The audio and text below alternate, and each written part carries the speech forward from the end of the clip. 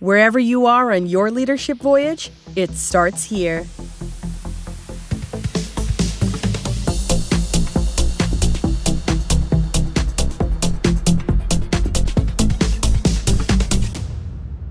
Welcome back, everybody, to another episode of Leadership Voyage, Season 2, Episode 21. I'm very excited to be back.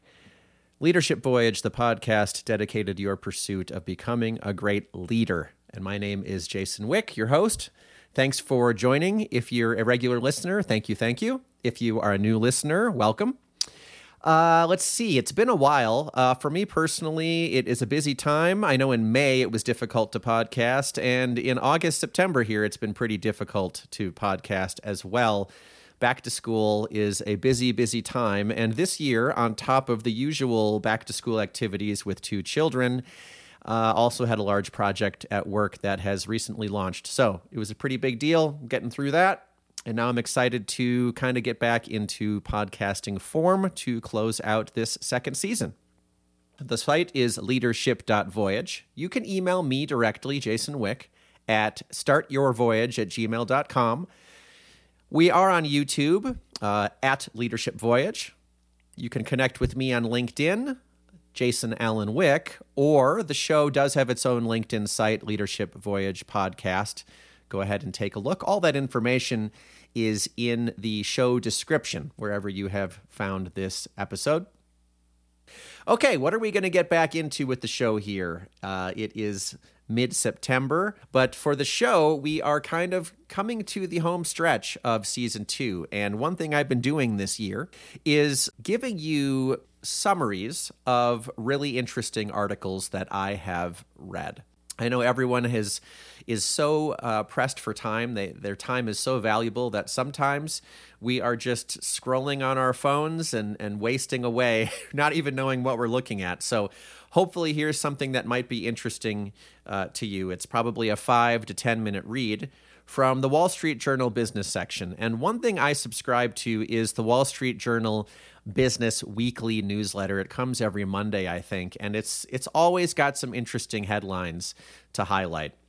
And this one is, I think, appropriate to follow up the most recent guest interview I had on the show with Kelly McDonald about diversity, equity, and inclusion, DEI training. And this article is by Mahzarin Banaji and Frank Dobbin, who are a psychologist and sociologist at Harvard. This article says why DEI training doesn't work and how to fix it.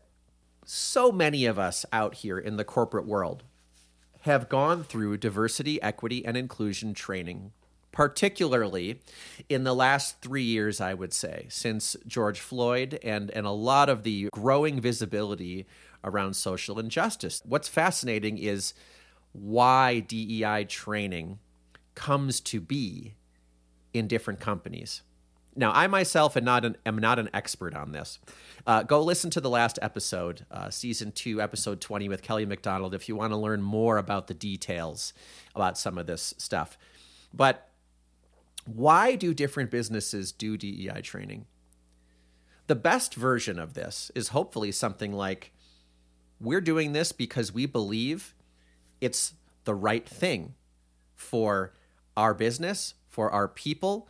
We want more diverse workforce. We want more inclusion of all different types of cultural perspectives, personal perspectives, and we value that, right? In other words, this type of training aligning with core values is probably the ultimate, at least that I can think of, the ultimate reason to do it on a business level. And then if you kind of follow this continuum all the way to the other end, it might be that we're doing this as a business because we feel like we have to in order to not get sued. And that's what this article really brings to light. It is highly research-based. I just want to say that. There are a lot of references in this article at Wall Street Journal. The link is in the show description as well. But this is really looking at the training of DEI training at scale, what is working, what is not, and how is that affecting what really is supposed to be the point of DEI training. We're supposed to be getting better on our personal journeys. Our workforces are supposed to be getting stronger with more diverse perspectives and more diverse people. That's why we want to do it, right? If you just kind of think of it on an island or think of it in a principled point of view, that's why we should do this. So this is a really interesting article. So again, it's Mahzarin Banaji and Frank Dobbin. And it starts off talking about some of the dynamics that we're facing here. And these are facts, okay? I don't really ever want to get into politics on this show, but they're just facts. At least 30 states right now are considering legislation to defund diversity, equity, and inclusion initiatives at public universities and state agencies.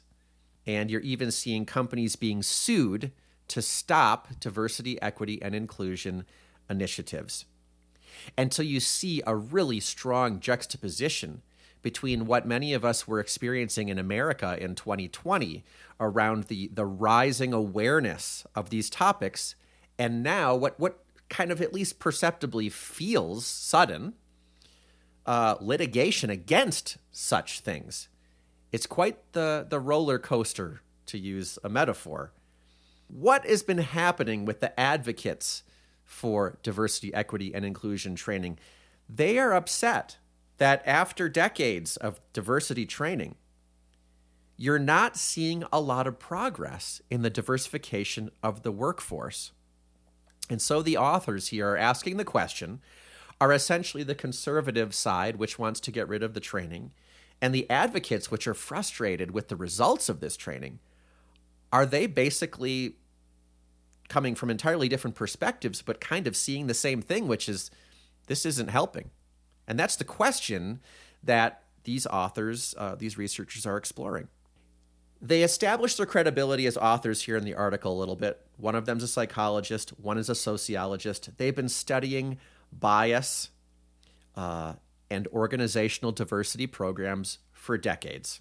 Okay? And what they say here is that Americans need education about bias because we all have it without being aware of it.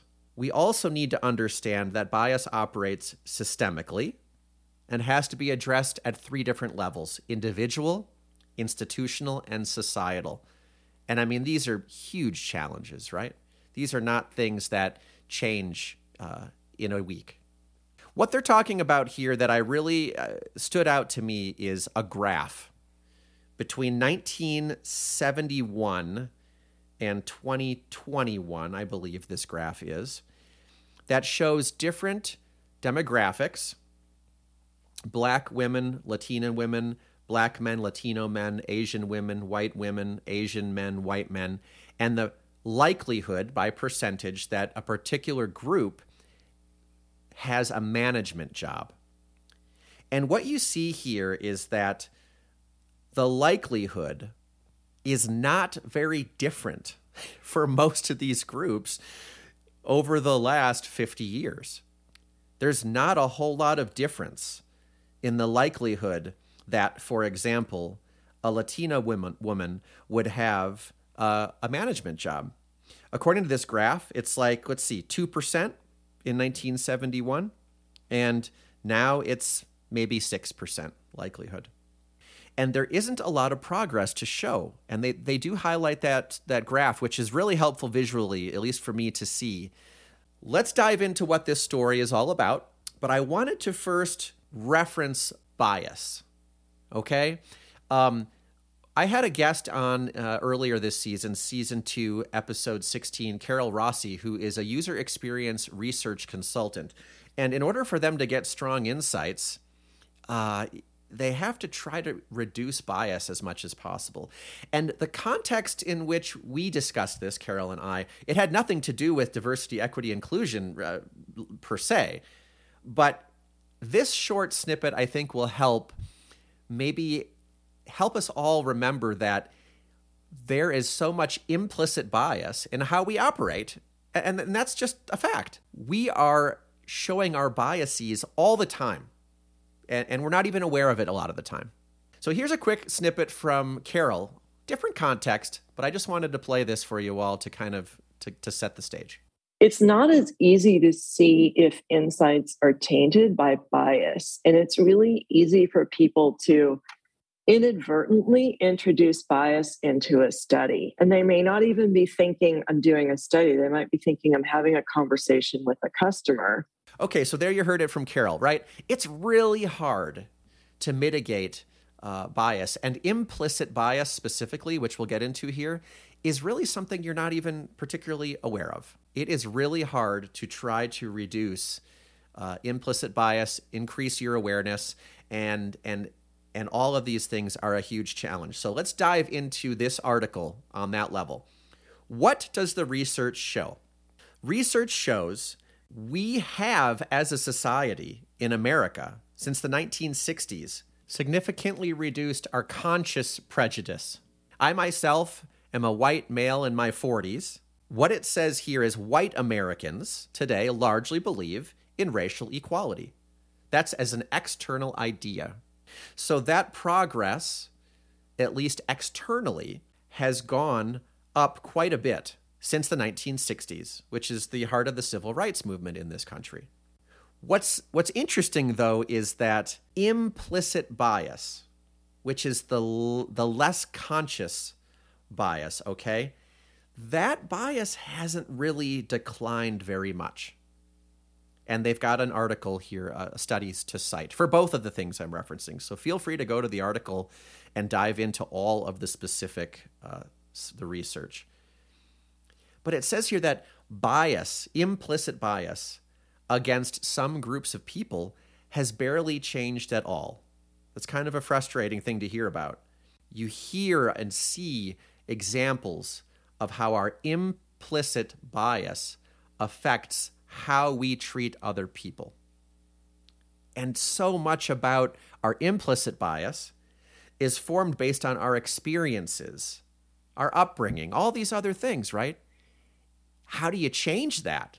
Well, you can't change it, right? You can't change what's already happened. It's already where we are. And that's what I was saying early on. I'm not an expert here. I'm not a diversity, equity, and inclusion trainer. But what else can we do other than embrace ourselves on the journey we're on?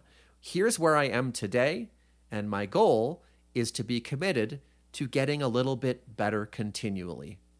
That's the attitude we have to have on a topic like this.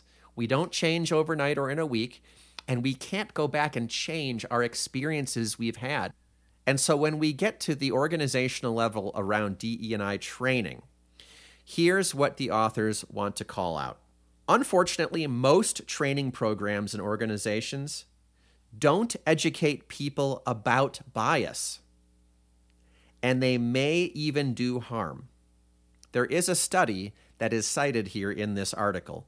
Most of the training programs that are rolled out in institutions do indeed fall short in two very specific ways. And those two specific ways that they call out here are, first, they use implicit bias education to shame people for holding stereotypes. Let me say that again. They use implicit bias education to shame trainees for their stereotypes. Remember what we just said. I mean, this is an uncomfortable topic. Like, let's be honest, right? It's an uncomfortable topic. What can I do to change what's already happened to me? What can you do to change what's already happened to you? You can't change that. Something you can do is you can create more awareness through education. However, if I'm first exposed to training through my employer, DE&I training, that makes me feel guilty for my implicit bias, that's a bad first impression. That decreases the likelihood that I'm going to embrace this when I hear about it. That's what's really unfortunate. It says in this article that oftentimes trainers play gotcha by sending a trainee to an online test for education and research, and instead of training people to help them learn that bias is pervasive, a trainer will then use that test to prove that trainees are morally flawed. This leaves people with guilt for having the biases that conflict with our values as Americans? That's a really heady topic for me to think about. We have a training about diversity, equity, inclusion, and oftentimes that trainer is giving us a test to essentially say, ha, look, you're morally flawed. That's dissonant in our brains because I'm going to go ahead and guess here. Most of us think we're probably good people, right? That we try to operate from a place with good intention. We know the saying about intentions, okay?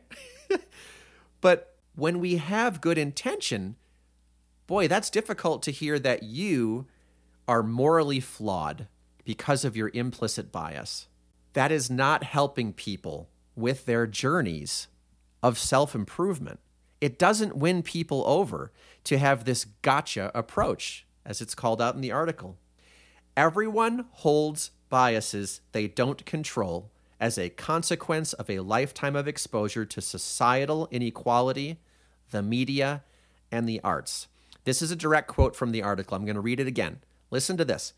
Everyone holds biases they don't control as a consequence of a lifetime of exposure to societal inequality, the media, and the arts. And rather than introducing this topic to trainees with humility, quite often, again, the trainers are using this in kind of a weaponized way. So that's one of the big reasons that this DE&I training is failing in organizations. Maybe you all have had experiences like that. I have to say, I'm really fortunate with my company because my DE&I training, some of that we had most recently last year, I think it was, really embraced this idea that you're on a journey and that you have bias. And we all have bias, rather than making it seem like something we should feel ashamed about. Embracing that we have it, trying to be more aware of it, and trying to move forward by educating and being more aware and self-improving. The second part here about why this training is often failing is that quite often we are seeing organizations trying to solve the problem of bias by invoking the law to scare people about the risks of letting their bias go unchecked. Oftentimes, you're getting this kind of idea where we are educated as the trainees through the organization. We have to take this test to pass. And what is unsaid but understood by the employees is that my CEO or whoever it is making me do this training so that we can check boxes and protect ourselves from litigation. The spirit of that is not aligned with the whole idea of why we would do the training in the first place, which is to truly become better people and to have a more diverse, effective organization. So as the authors call out, when you combine these two things, you are biased and the law will get you. That's a quote. You are biased and the law will get you. When those are combined, it backfires. When we train our people this way in our organizations, it leads to a reduction in women and people of color having management roles. That's the opposite of what we want, right? We want more diversity in our companies that gets to better solutions, that gets to a more exciting culture, doesn't it? By combining all the cultural perspectives of all the folks in our companies. Before I move on to the better way that's called out in this article, I do want to highlight what Kelly McDonald brought.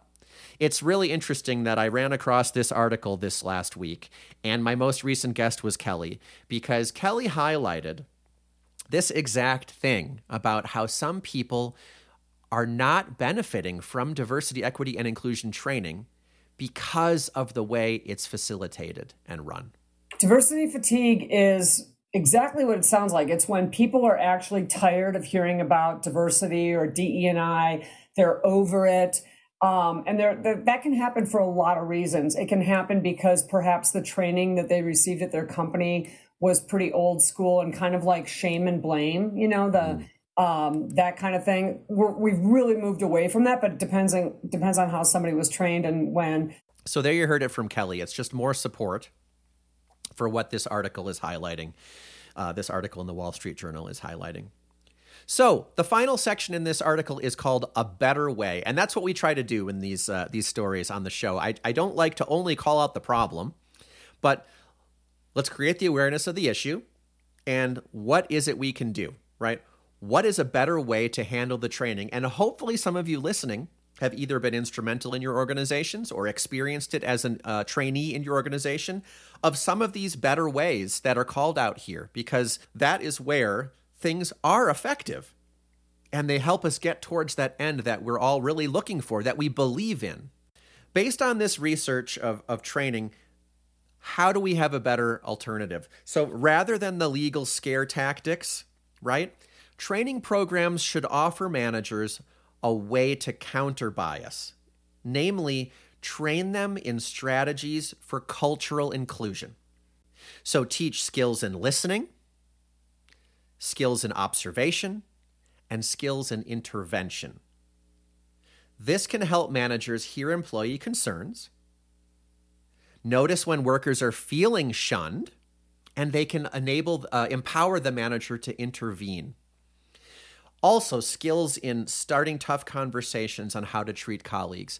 A lot of this stuff is what was just discussed with Kelly McDonald in the season 2, episode 20. So I really do encourage you to go back and check that one out if you missed it. They say a lot of these things are skills in Management 101, but it's just not always that easy. Quite often, managers don't want to hear bad news, so their employees don't talk about their troubles, don't watch for signs of bullying, and don't speak up when they sense a problem. This is really some basic level stuff, but I think that's encouraging because it shows that some of the core skills that we want to develop as a manager, if you're a manager, or as an unofficial leader, right? Many folks out here were unofficial leaders. Then we can invest in those skills and it can really help with all of this. In addition, if training succeeds in conveying the findings from bias research, again, that bias is unseen but pervasive, it can help build support for wider systemic changes designed to tear down the obstacles to equal opportunity. When you think about it this way, training shouldn't be designed to blame people for moral failings. It should be galvanizing them to support organizational change by giving them education and knowledge and information. That's what's exciting. That's where the opportunity is here. That's where I want you all to think, okay, that's a bummer to hear about, but here are some positive opportunities. Here are some opportunities that we have. When we do it right, this implicit bias education lets the trainees know that people committed to equality do also hold the biases. And knowing that, it can motivate them to reshape their workplaces. How do they counter discrimination, right? So there is opportunity here. I know this is a deep topic. I know this is a lot of information, and maybe even for some of you, it resonates one way or the other, either with a good experience or a bad experience in the DE&I training. And it's not something that I've really gotten into a lot in the past until the last couple of episodes. But I think it's a really important topic. If you've had a bad DE&I experience, try to hit the reset button if you can. Try to absorb what this article is saying, that a lot of times the way that the training was facilitated is the obstacle to the whole end game. See if you can hit the reset button. See if we can find more progress on this issue. Make ourselves a little bit better. Help our workforces become even more effective, more exciting, more rich cultures, all of that. Thanks for listening today. Until next time, everybody take care.